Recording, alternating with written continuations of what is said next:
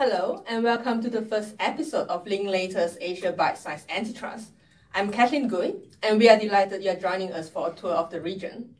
Over the next 7 episodes in the coming weeks, with specialists from across Linklaters Asia, as well as our colleagues in Alliance, Australia and Vietnam, we look to provide you with the most recent antitrust developments in key Asian jurisdictions. Today, I'm joined by my colleagues Marcus Pollard here in Hong Kong. Hello. And Vivian Chow in Shanghai. Hi. In this introductory episode, Vivian and Marcus will give us a snapshot of some of the key updates across the region. So, as you may know, antitrust has gained significant attention in recent years amongst the public and obviously within the business community, specifically with the development of new regulators, and we have seen a more vigorous and active enforcement. Antitrust is now definitely a key compliance topic that remains on the top of the board agenda. So, Marcus, Vivian, do you want to start by giving us some headlines? Absolutely. I think Vivian will provide an insight on some of the developments in China, but in terms of the bigger picture in Asia, there are a number of high-profile enforcement efforts in the digital economy sector across the region. A number of regulators have been targeting well-known and popular services. The types of conduct that are raising concerns are actually quite similar to the trends we are seeing in the rest of the world. The antitrust spotlight is firmly on dominant players leveraging or strengthening their market power. The suggestion being made is that smaller players within the ecosystem are being excluded from the market, and regulators are therefore stepping in to maintain levels of innovation and choice for consumers. For example, only this week, South Korea has imposed a $170 million fine on Google. Regulators saying that Google forced smart device makers, i.e. those makers of phones, watches and smart speakers, to sign exclusivity arrangements relating to Android. The allegation is that this then prevented device makers from using alternative versions of Android. Of course, Google will be appealing that decision, so that will be one to watch how it plays out in court. Okay. Vivian, it seems to me that this is consistent with what had been happening in China over the past year.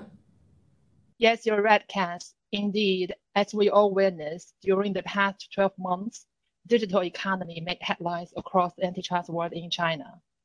Alibaba was imposed a record fine of $2.7 billion for abusing its market dominance in China's online retail platform service market, restricting merchants from operating on other competing platforms. This is known as a choosing one from two practice. For a long time, this practice is not uncommon across the digital platforms. For example, Meituan, a leading online food delivery and shopping platform in China, is currently under Summer's investigation for similar alleged practice. Summer's concern with the digital sector are raised across the board. Earlier this year, Summer requested all major tech players to conduct self-inspection of their operations involving a broad range of behavior matters. And those companies all later made a public commitment on specific antitrust compliance. Well, right. This isn't particularly surprising, as digital economy has also been a real focus globally, including in the US and EU. It is expected that antitrust regulators here in Asia will be following the global trend. Marcus, apart from digital platforms, are there any other sectors which are particularly targeted by Asian enforcers? Thanks, Kaz.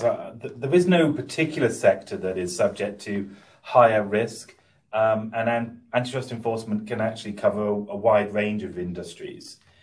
While cartel enforcement remains the key focus of efforts across the region, there actually has been notable developments on dominance cases across a number of sectors, even in relatively younger jurisdictions. For example, in Hong Kong, the HKCC brought its first abuse of substantial market power case in December last year for alleged abusive conduct in the healthcare sector. And in the Philippines, the Competition Commission has been focusing on abusive conduct by property developers relating to exclusivity arrangements with internet service providers. Other Asian enforcers have been eyeing sectors which have become higher priority to consumers due to the effects of COVID-19. For example, we've seen the Malaysian Competition Commission raising concerns with certain practices of food delivery apps, such as alleged high commission fees and price increases on the platform. Similar noises have been made by the regulator in Thailand. So really, it's a very mixed bag. Yeah, Marcus, it's really interesting to see that jurisdictions in Asia have shown keen interest in abuse cases. And it is definitely worth monitoring this space for any further developments. In China, abuse cases have always been an important part of summer's antitrust enforcement, especially when it comes to the livelihood aspects.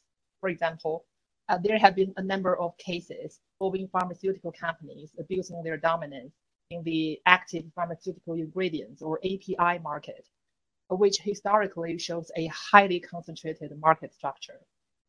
Another interesting observation is that certain abusive behavior in these sectors is subject to multi-pronged competition enforcement by summer under antitrust laws, price regulations, and also anti-unfair competition law. A recent example is that 5 community group buying platforms were fined for below-cost pricing, which summer finds predatory to harm the competition as well as social stability. But Kath, if we can, I think it may be good to flag a number of developments also in merger control across Asia. Almost all Asian jurisdictions now have mandatory merger filing requirements, and Asia filings have definitely become part of crucial considerations for many M&A transactions. Obviously, some regulators here are already very well established, and many of our listeners may have had experience with some of those agencies. However, there are also new systems, and that can create some nervousness and uncertainty. That's right. So let us take a look now at the newer systems. New merger rules introduced in Southeast Asia jurisdictions, such as Vietnam, have captured more transactions due to new turnover thresholds and revised market share thresholds. These thresholds are relatively low now and may be triggered by combining the turnovers of the parties. While Thailand and Philippines are the new kids on the block, they have already shown their ambitions, and it could be a little bit unpredictable on the outcomes. So far, there have been behavioral remedies imposed in 2 merger cases in Thailand. It appears that the Thai regulators' focus is not only limited to consumers' welfare, but also to ensure that the interests of SMEs in Thailand are protected. Malaysia and Hong Kong remain key economies with no general merger control regime. The Malaysia enforcer has been advocating the introduction of a general merger control regime, which is very likely to come into force next year, and Hong Kong may also follow the trend. Thanks, Kath, but I think we should try to contrast those known unknowns with what is happening with the more established regimes. Established and experienced regulators, such as those in Japan and Korea, have many decades of experience and are now looking to revise and improve their systems. Let's take Korea as an example. Changes will be coming into force by the end of this year and will now include a size of transaction test. That may mean a filing is needed in South Korea purely as a result of transaction value, even if the parties do not actually meet the local revenue thresholds. This has been introduced partly to address concerns that some high-value deals in the tech sector, in particular, may have been missed in the past. Similarly, in Australia, the ACCC has announced possible reforms to their merger system. This includes replacing the current voluntary system with a new mandatory filing regime. And of course, this will be a topic we'll be discussing in a bit more detail with our Allen's colleagues in a later episode, so watch this space. Vivian, I understand that there have also been some noteworthy developments in China merger control regime. Could you walk us through that? Oh, yes, indeed. Over the past year, there has been some significant developments regarding Summer's enforcement approach about VIE transaction. So in the past, the legality of the viable interest entity or VIE structure and whether those deals should be notified in China had long been a gray area. VIEs are widely used for offshore holding companies to control Chinese onshore entities through a series of contractual arrangements. Those VIE structures are particularly prevalent among Chinese tech sector as it allows these companies to raise funds overseas and carry out business in China, especially in the sectors where foreign investment is restricted. Summer now made it clear in both legislation and public penalty decisions that VIE transactions are not outside the China merger control regime. This will have profound impacts on the digital economy where VIE structures are broadly deployed. Very recently, Summer blocked the merger between Huya and Douyu. This is the first Summer blocking decision in the tech sector and first against VIE structures. It is an extremely interesting case, as Tencent is already the common controller in both Huya and Douyu. However, as Tencent is not solely controlled Douyu, Summer is of the view that Huya and Douyu should be considered as competitors. And Summer raised concerns that the merged entity will have a high combined market share in the video game streaming market, while Tencent is strong in the upstream market providing game content. Thanks, Vivian and Marcus, for these interesting updates. I think that's a good place for us to be wrapping up. For our audience, Vivian, Marcus, and our team are always happy to discuss further if you have any questions, so please feel free to reach out. This concludes our first taste of the Asia Bitesize Antitrust series.